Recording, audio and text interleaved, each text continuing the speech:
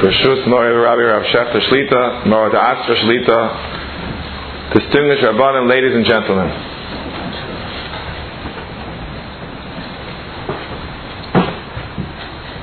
Rav Shechter was given the wonderful responsibility to talk about the wonderful institution of marriage when things are working very well.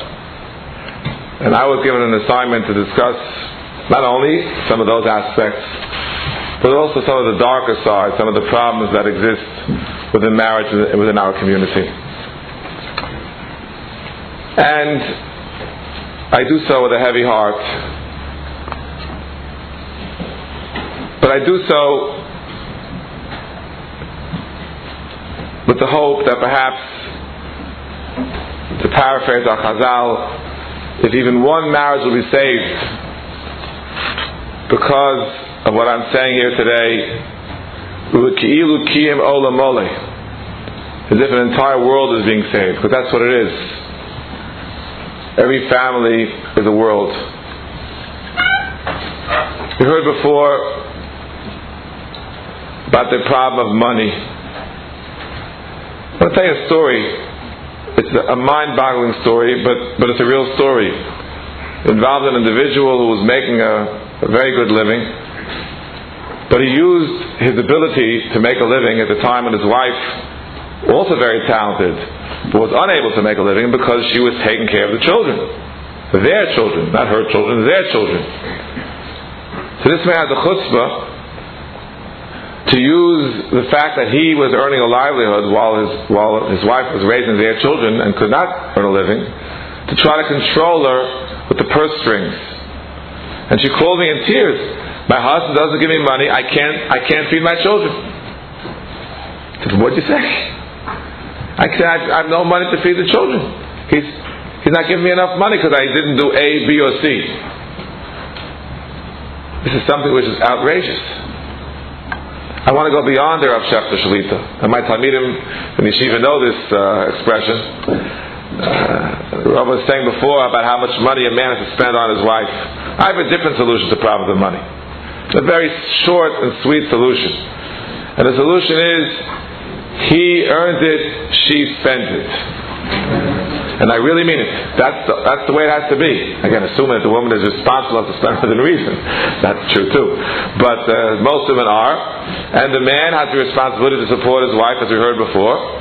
And I believe that he should just put the money in the bank, direct deposits.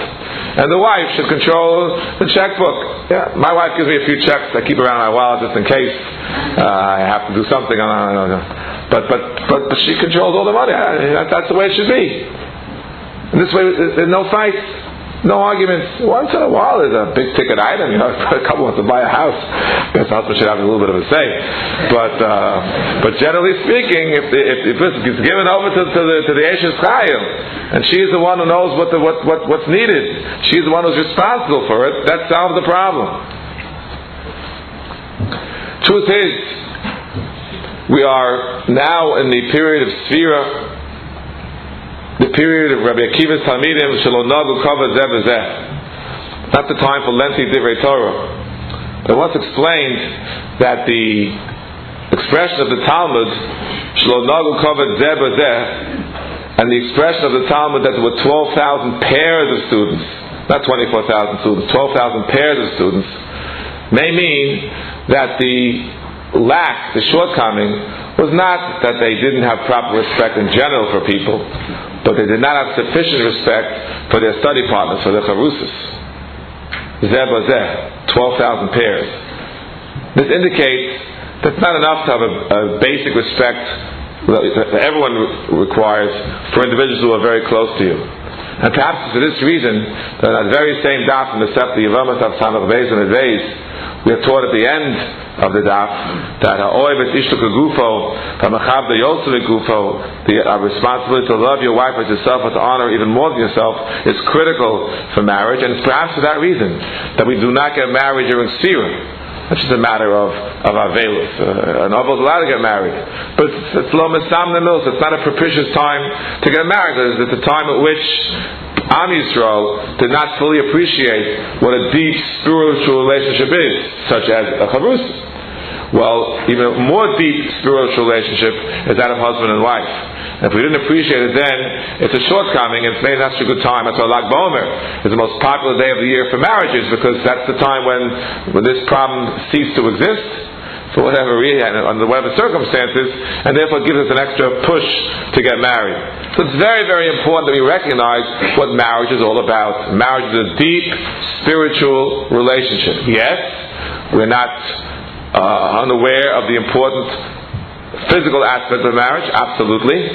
But even the physical aspect of marriage is a spiritual one.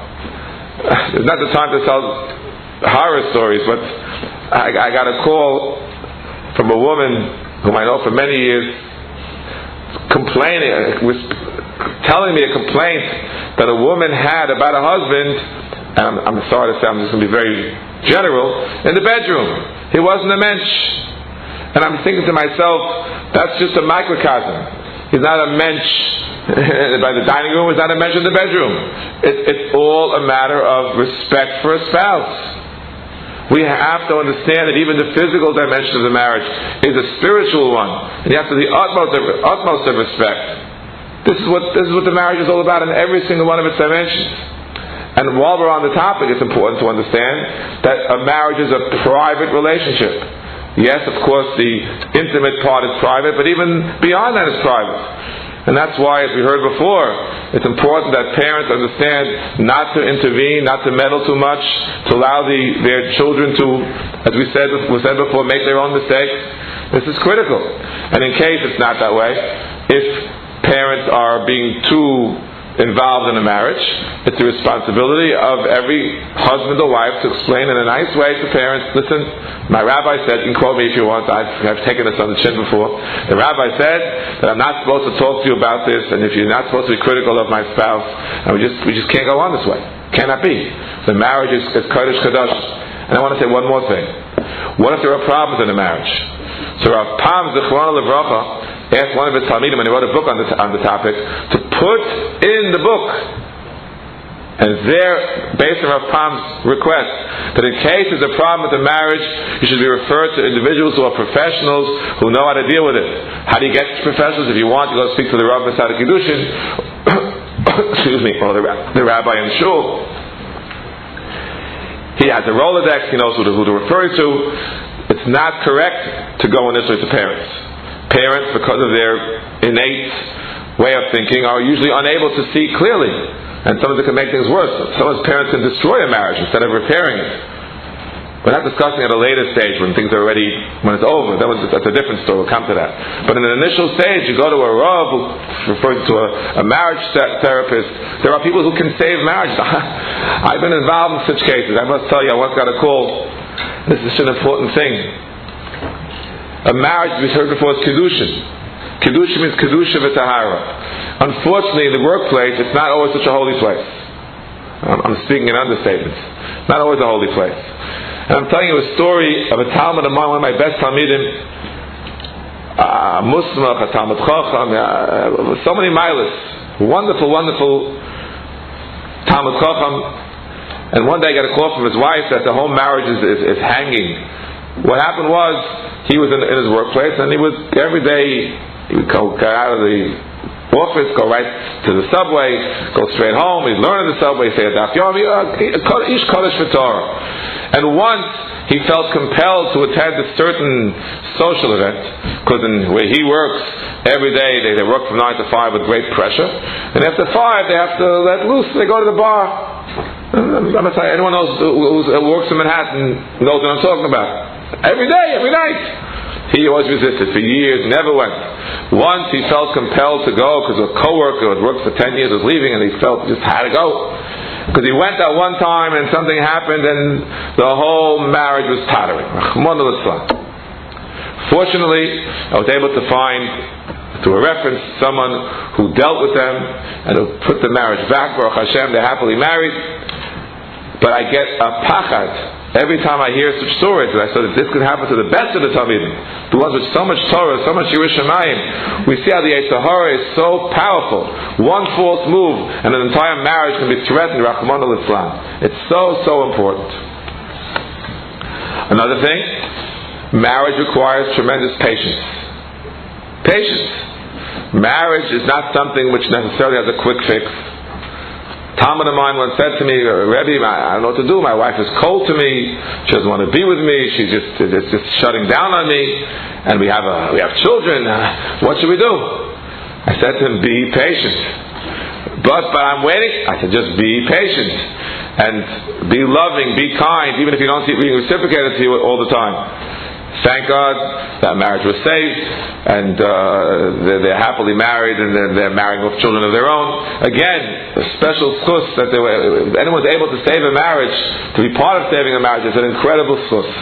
But it demonstrates the dangers of what happens if people are not on top of it, and if things are not done properly. The truth is that if one looks in Rav Dessler's beautiful sefer Michtav Eliyahu, in his Kuntras HaChesed, he explains the difference between a Torah marriage and a non-Torah marriage in one sentence. In a non-Torah marriage, a person enters into this relationship intending to receive, like you would in a business. You go into business, you want to make money. That's the whole purpose of a business. So, as long as you're making money, it's wonderful. As soon as you're losing money, so if you're a smart person, you don't throw good money after bad, you sell the business. That's what happens. You're not going to make money, so you just sell it. There are those who, unfortunately, walk into marriage with the same approach. Look, I'm going to get from this marriage, I'm going to have physical satisfaction, I'm going to have companionship, I'm going to have love, and I'm going to have family. All good things, wonderful things. So, if things don't go exactly the way he wants, and some of these things begin to wane or begin to change a little bit, so then he says, or she says, forget about it. It's not worth it. We're just going to dispose of the spouse and they'll start all over again. It's a terrible, terrible, terrible attitude. It's unfortunately pervasive in the United States of America. That's a concept that we know, I'm sorry to use the expression, a trophy wife, where in the non-Jewish or non-Torah world, the man will have children with his wife, a number of children, and then she's not so young as she was, and so beautiful as she was, partly because she was bearing his children. So he decides he's going to start all over again, and he'll hire a model who's 10 years younger, etc. I don't want to give examples, those who know what goes on the outside will know it's true. Rachmana litzlan. Rachmana litzlan. And if we see it happening even in our community, we should look at it as for what it is, as a begida, as being traitorous, as being mishalem roa tachas tova. Someone is the most important kindness to you, and you respond in the exact opposite way. This is terrible. Rav Shecht has pointed out in the past on many occasions that there is a prohibition upon an individual to divorce in the absence of a good reason. The fact that Rabbi Gershom imposed the cherem is an excommunication, but even before that cherem is a prohibition. The Gemara Masechta Gittin tells us that in the normal conditions a get should not be given, only if it's drastic, erev dover or something along those lines. Other than that, you have the ability to do so. Doesn't mean you may do so. That doesn't mean that you have the ability to do it, means you may do it. You have to be so careful in these relationships. So that therefore, in Rav Dessler's model, a proper Torah marriage is exactly the opposite of the non-Torah marriage. Instead of entering into the marriage with a desire to constantly be receiving, and therefore you're measuring, am I getting more than I'm giving, or the other way around, it's exactly the opposite. A person should enter into a marriage with the intent of spending an entire lifetime of giving. Marriage is a lifetime opportunity to perform the mitzvah of Gemilas Chesed in the closest possible way. That's what it is. And therefore, if 10 years down the road turns out that you're perhaps giving more than you're receiving, not that you didn't expect that, terrific. You have even more opportunity to fulfill the mitzvah of Gemilas Chasadim in the closest possible way. That's not a reason to end the marriage. On the contrary, that's a reason to maintain and to flourish in the marriage, because you have the opportunity to perform this mitzvah of giving, which is the very essence of a marriage. And Rav Dessler goes on and he says to every couple, if you will understand this lesson properly, you will always be happy and you will always love your spouse. Unless you think, how can you love a spouse when you're giving more than you are receiving? So Rav Dessler responds that he has seen in his experience, and psychologists have borne it out as well, that a person loves someone or even something to whom or to which he gives, not from whom or from which he receives. That's a reality. He gives a story there, a World War II story, where a parent was separated from the children and was unable to give for the formative years. And they got together after the war, was unable to establish the same loving relationship. You could have said, what do you mean? For 5 years she was on vacation. So they didn't have to give so much to those, precisely for that reason, that love wasn't there. Love is a result of giving. And that's how in marriage a person should always try to be on the giving side. You always hear these brachos, you should always be from the givers and not from the takers. People say, I can't give $100 to stuff, I'm a big giver. That's nothing. It's easy. Are you a giver to your spouse? There's too many people that I know. They're big givers. They'll raise their hand for an appeal, $100, $1,000, and then they're going out to do it to well known in the community for what they're doing. But behind closed doors, Rahman al-Islam, they could be tyrants, controlling a spouse like this, either with money or with other kinds of potential abuse, or Rahman al-Islam, the worst, with physical abuse. I happen to be one of the Rabbanim who's helping out a group called the Shalom Task Force. Rahman al-Islam, they're getting calls about individuals who are simply being hit. We heard before what a terrible aveir it is. It's a terrible thing. But you know what their mantra is. It hurts to report such an event, but it hurts more not to, because it repeats and repeats and repeats. Some of us were at a conference some years back. Again, Rabbi Pam Zachron was there about the terrible scourge, or as Rabbi Dr. Tversky called it in the name of his book, A Shame Born in Silence. And Rabbi Pam was crying over the fact that perhaps the yeshivas are to blame because they're not giving enough attention to the importance of marriage. They're spending too much time, as he asked about the Anexos and the Nesivas. And he said, you're right, spend more time in marriage.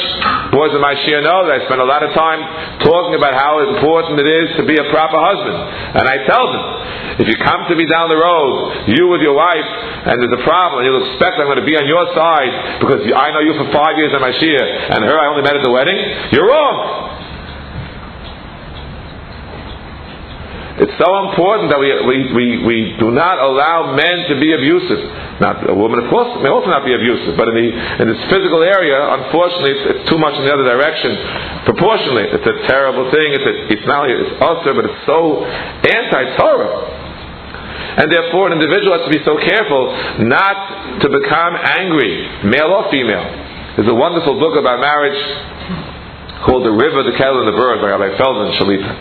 And I used to teach that to my Talmidim, and fully 1/3 of the book is about anger, about kas. Now, anger is not limited to marriage situations, but it's so important that a person should control himself and not become angry within a marriage. And here's why there's a person who can control himself in shul, although not everyone can, also most Rabbanim don't. But even an individual who can control himself in shul and won't get angry and yell at the Rav or at the Gabbai, whoever, most of us are able to do that, will come home and will start venting, and even saying things to his wife which are wrong, and he can never take them back. Once it's out there, you can't erase it. It's always somewhere there and deep in the consciousness. A person should think so many times, should never, Chalila, raise his voice towards his wife in a confrontational way, or vice versa. To try our best to do what we can to maintain Shalom Bayit. Now, there are times when there are tensions. My Talmidim have heard this as well, that some of the tensions are attributable. The Chazal are very aware of this, that sometimes a woman finds herself in a somewhat emotionally fragile state. And there are a lot of contributory factors to this, some of them even hormonal, depending on the stage of life that she happens to be in.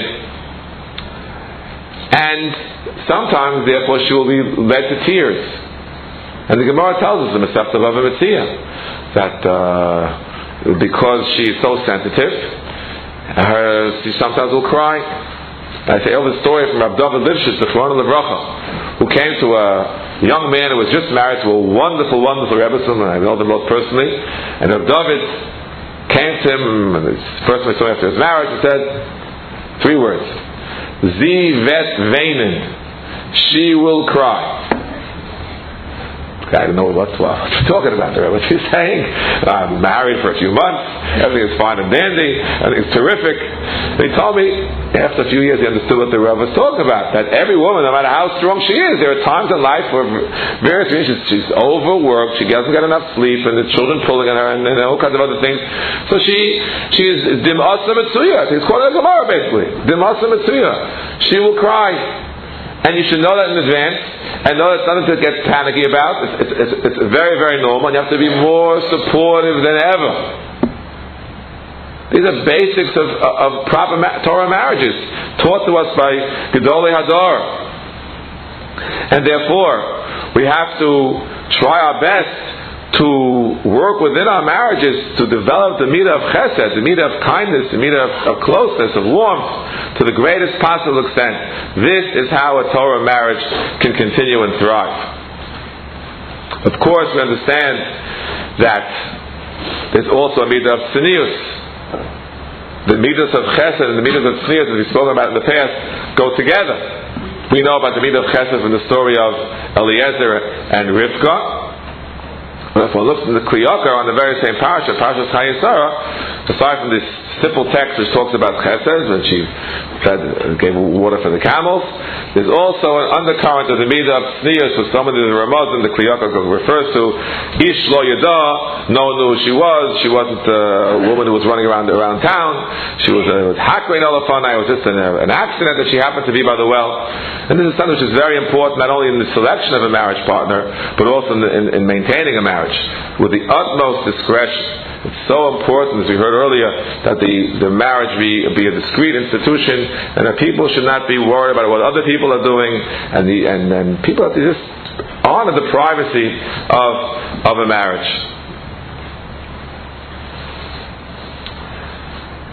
These are rules and regulations which apply to each and every marriage, without exception. You have to conduct yourself in this fashion.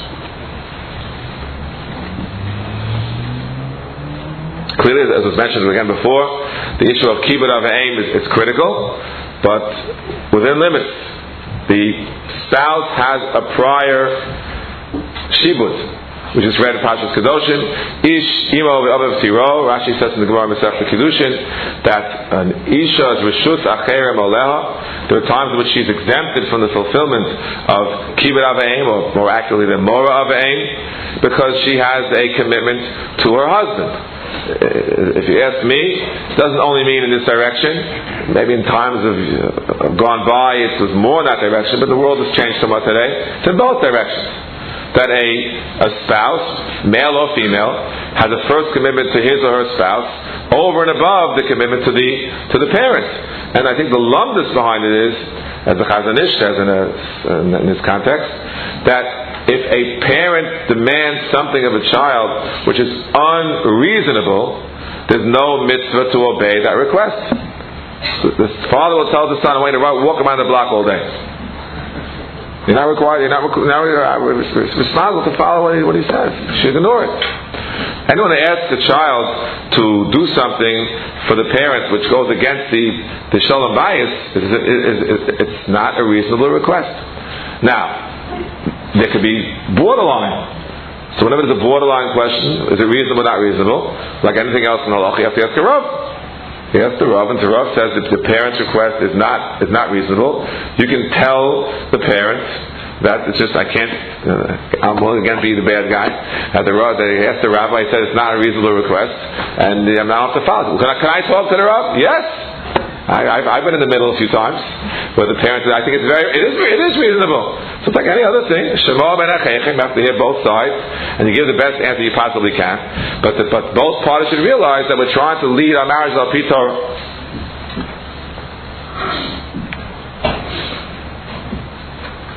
What happens when things are not going so well? As we mentioned before, we try so hard to maintain a marriage, especially if there are children. Remember, if a couple is blessed by Kadosh Baruch Hu with a child, this is the greatest possible gift imaginable. Don't you feel a responsibility to do whatever you possibly can to watch this gift? As the Gemara has the story of Ruya and Rabbi Meir, it's a pikadon that's given to you to watch over with every fiber of your strength and your capacities to take care of this child? And don't you understand that an intact marriage is so critical to be able to fulfill this mandate properly? Whatever we possibly can. And what it really means is to be ready to recreate yourself, to be ready to, as we say in our language, to be mevater, to give in on things that you thought were critical. No, you can live without it. In any event, as we said before, the essence of marriage is gemilas chasada. If you have the proper attitude, this crisis should never exist in the first place. But even if you had an improper attitude, it's never too late to change. It's never too late to say, until now I wanted things to be done my way, and I couldn't tolerate a different way, and now I realize that this is incorrect, and I'd be willing to do things another way, especially if it makes my spouse happy, and if it's necessary to maintain the viability of the marriage. This is so, so important. Unfortunately, there are cases in which the marriage is not maintained. And the Gemara tells us, Afilu mizbeach moral of the most. It's something to cry about. If a couple, I used to say sometimes that, someone's being on the telephone, all of a sudden I get pieces of news. So the piece of news that used to get me, sometimes you hear Nebuch, you hear about a levaya, that's terrible, terrible news. There's a certain finality, it happened. But the worst news I used to get were either, I just got to call, someone was diagnosed with a malignancy, some kind of cancer. You hear that news, it's like, and the other kind of news was that a couple that I thought was living happily together, that there are crisis in the marriage and it's maybe over. You know what? It's also a malignancy. It's also a cancer. There's something which is growing in the marriage, and it's just going to chalila v'chas bring it to an end, or threatens to bring it to an end. You want to cry. You just want to cry. It's such a terrible, terrible thing. It's worthy of crying about. The Mizbech even cries. Clearly, there are cases in which the marriage cannot be held together. It's true. The marriage is supposed to be, but there are cases when marriage cannot be held together. It's just, for whatever reason, it just can't do it. What happens then? So permit me for a moment to make a pitch for an ounce of prevention. This is called the prenuptial agreement. This is an ounce of prevention which is not only worthwhile in the unfortunate case in which the marriage actually breaks up, but it even can be helpful in seeing to it that in some cases it will not break up. How so?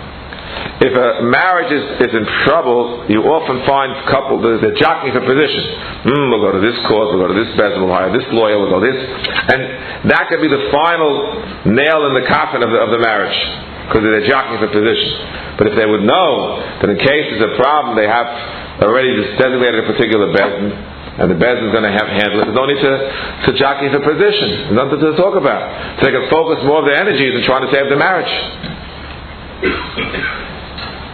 If Chalila, the marriage has to end, then the prenuptial agreement sees to it that the issues will be taken care of by a bezin. And as I tell couples, what this does, and especially I'm speaking to husbands, it saves a person from his own base instinct.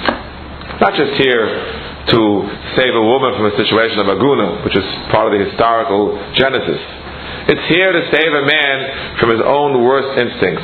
It gives him an opportunity to make a reasoned decision at a time when he's in control of his senses and he's balanced and he loves his spouse or she loves her spouse. And they make decisions. In case of a problem, we'll take care of it. The same as lahavl in a business deal. Smart people say, if we have a problem, we'll go to A, B, or C to arbitrate. So you shouldn't have to fight about it later on. The same thing is true in this kind of a circumstance. What should happen in these cases?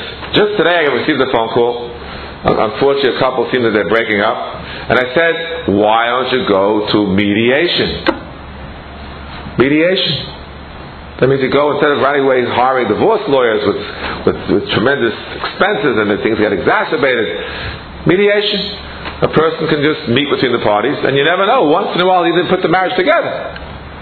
But even if he fails and the marriage has to break up, you have to know how to get married like a mensch. You have to know how to break up like a mensch. Some of these things bring out the worst in us, unfortunately. And whoever's been through this, with any connection, whether it be in family or whether it be in community, knows how terrible this can be. And the losers ultimately are the individuals themselves. If they'll win a battle in court or in Bezdin, they'll lose the war. These battles are just not worth fighting. So I tell everybody who comes to me, just not worth fighting these battles. Just make a compromise, a pshara. Just let it go.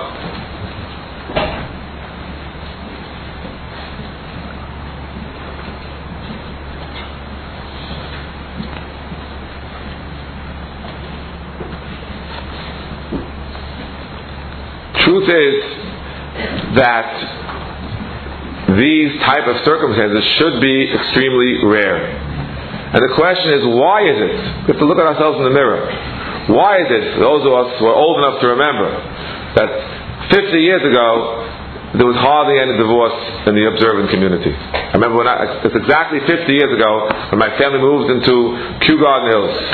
We moved. And we davened in a big shul at the time, the Young Israel, a huge shul, some of you know it, the hundreds and hundreds of people. And there was a whisper that, somewhere in the front row, there's one individual and he's divorced. Like with an old taboo. This is in my memory. I'm telling you exactly when it happened. Now, Rahman al-Islam, it's so common. What happened? What changed? A lot of things changed, and it's hard for me to give a full analysis. But one of the things that's changed, forgive me for saying it, is that there's more money in our community.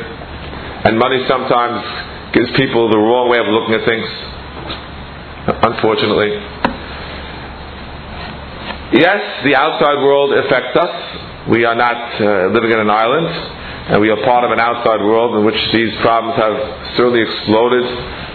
1 and 2 marriages ending in divorce in the community at large, and it's affected us significantly. We have to do our best to protect ourselves and our most loved ones from these influences. We have to lead, as we said before, life of kedusha. Sometimes there are divorces which have to take place because the kedusha was breached. Rahman al-Islam.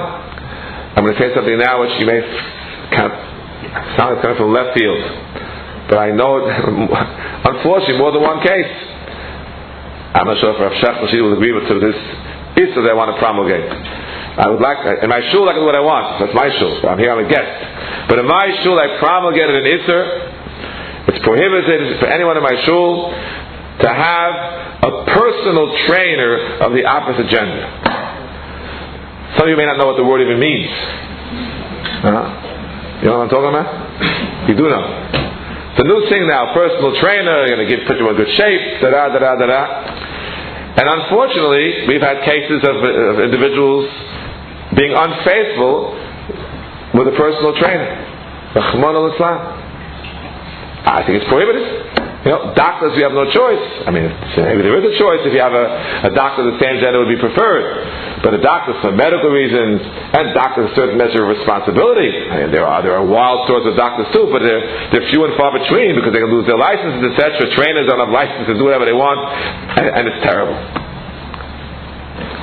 Not the topic for today, but the internet's a problem. Rav Shach, the Shlita, spoke about spending time with your spouse. At an earlier Torah Web presentation, and one of the experts in the field told the following story, which just proves the point. A man had absolutely no time for his wife. He was busy making money. No time for her. He provided for her very well. She wanted his time. The Gemara tells us that a woman would rather have time with her husband and 1/10 the money. But he was busy in making his money and no time for her. He said, but what am I going to do all day? We're taking care of the kids. But I need something to stimulate my mind, something. So he said, you know what? This thing called the internet, and I'll show you how to use it and how to go on it. And he taught her what the internet's all about. And he continued to have no time for her. But guess what? She found people who did have time for her. Yeah, she found people who did have time for her. And this is a horror story, but it's a true story. He told us that he just didn't see what was happening. He was just busy at his work, and she's just getting further removed and is leading separate lives in the same house. One day, he walked into his house. The baby was crying. His wife's shayla was left on the table, and she ran away with some truck driver on an 18-wheeler on cross country. Rahman al-Islam. That's an extreme case, I can see, but it indicates what can happen if a person has to be no time for his or her spouse. You have to have time. The most important thing is to spend time together. Make time. Look at the Rav. The Rav is such a busy man. He's so busy with so many things on his head. And he made time to walk around the lake. That's a good husband. I've seen Rav Shechter walk, I don't know if he was around the lake, but walk with his Rebbe and Shetichya by the lake. So the lake was very big. I don't think it's too big to walk around. But it's such an important thing to spend time with a spouse. You know, it's very, very important. And the busier a person is, whether it be in business, profession, helping Klal Yisrael, too many people, it's something you wonder. There's so much involved in Tzarchei Tzibur. Is it because they really want to do it, or they're escaping from their marriages? I've seen too many times, you see, retroactively, we understand why he was so involved in the outside. Because he couldn't stay at home, he wasn't looking for shalom with his wife. I want to tell you what I tell my Talmidim. The Sefer Charedim says that a person could do everything good, could learn Torah, can do mitzvahs, could be also with Tzarchei Tzibur. But if he doesn't treat his wife properly, when he goes up for a din v'chesed for HaKadosh Baruch Hu, all that's going to be thrown in his face will be worthless to him because he didn't treat his wife properly. You always wonder, why is that so? He should get the mitzvah rewards for doing the mitzvahs and be punished for mistreating his wife. The answer is that if he doesn't treat his wife properly, all those mitzvahs and masim tovim, he doesn't get any mitzvah points. He's just escaping his wife. He's learning. He's like another hour-based meditation, another daf. He's just doing it to get away from her. He doesn't deserve anything. A man who loves his wife wants to spend time with his wife, and she's willing to give up her time with him. As the Gemara says in Masechta Brachos, for that she gets tremendous schar, and he also gets schar because he also wants to spend time with his wife, and he instead decides to spend more time learning Torah because she allows him to do so. Frankly, I believe that a young couple, when shortly after the marriage of the couple, they're better off if the husband stays home at night, and if he wants to learn with the chavrusa, so find someone to come to the house. I was able to come to Rav Shechter's house when I was a bacha, and he was fairly newly married, and he invited me to come to his house to learn. We learned every night. It was great. When I got married, I had to give that up, so we learned a little bit in the afternoon, okay. And I had a chavrusa of mine come to my house. And we learned together, and it was such a beautiful thing. The wife hears the Kol Torah, hears the chavrusas yelling at each other, and after the chavrus is over, there was a piece of cake and a little juice. It was a whole day, some social time. It's a beautiful thing. I have very beautiful memories both when I was a bacha and when I was the married one having a bacha in my house. These are memories you don't forget. So we established a home based on Torah. Whenever I was able to, I would try to learn in my house. I know that people say it's better than the Beis Medrash. It's true. I'm not against that. But my children grew up and they saw me learning in the house. Such an important thing. That's what, and the wife has to see. The wife has to be able to respect her husband. And she has to respect him because of who he is and what he does. When a person gets married, that's the time to become a better person. Until now, when you were a bacha, the Rambam says that when we used to have this we have it hanging on our wall, that if a person gets married, lo yehei otzei v'lo ragzon, he should not be sad, nor should he be have anger. What does it mean? It doesn't just mean he shouldn't be angry at his wife. He shouldn't be angry at all. Because if he is sad or he is angry, his wife gets upset. You're a bacha, you're sad, you're angry, it's at your own cheshbon. Once you get married, it's coming out of her hide. You have to, you're upset, you had a hard day at work. Before you enter the house, okay, hello, good evening, good night, how's your day? Great. You're allowed to tell an untruth. It's a mitzvah to tell an untruth for shalom bayis, the Gemara tells us. You had a terrible day at work. The boss yelled at you, and you have all kinds of problems. You walk in, everything is great. If you're able to do so, and that's what you should do so. And you should try to be happy and try not to be angry. These are responsibilities that the Rambam says, Tzivur Chachamim, to make a proper marriage. And there are reciprocal responsibilities upon the wife.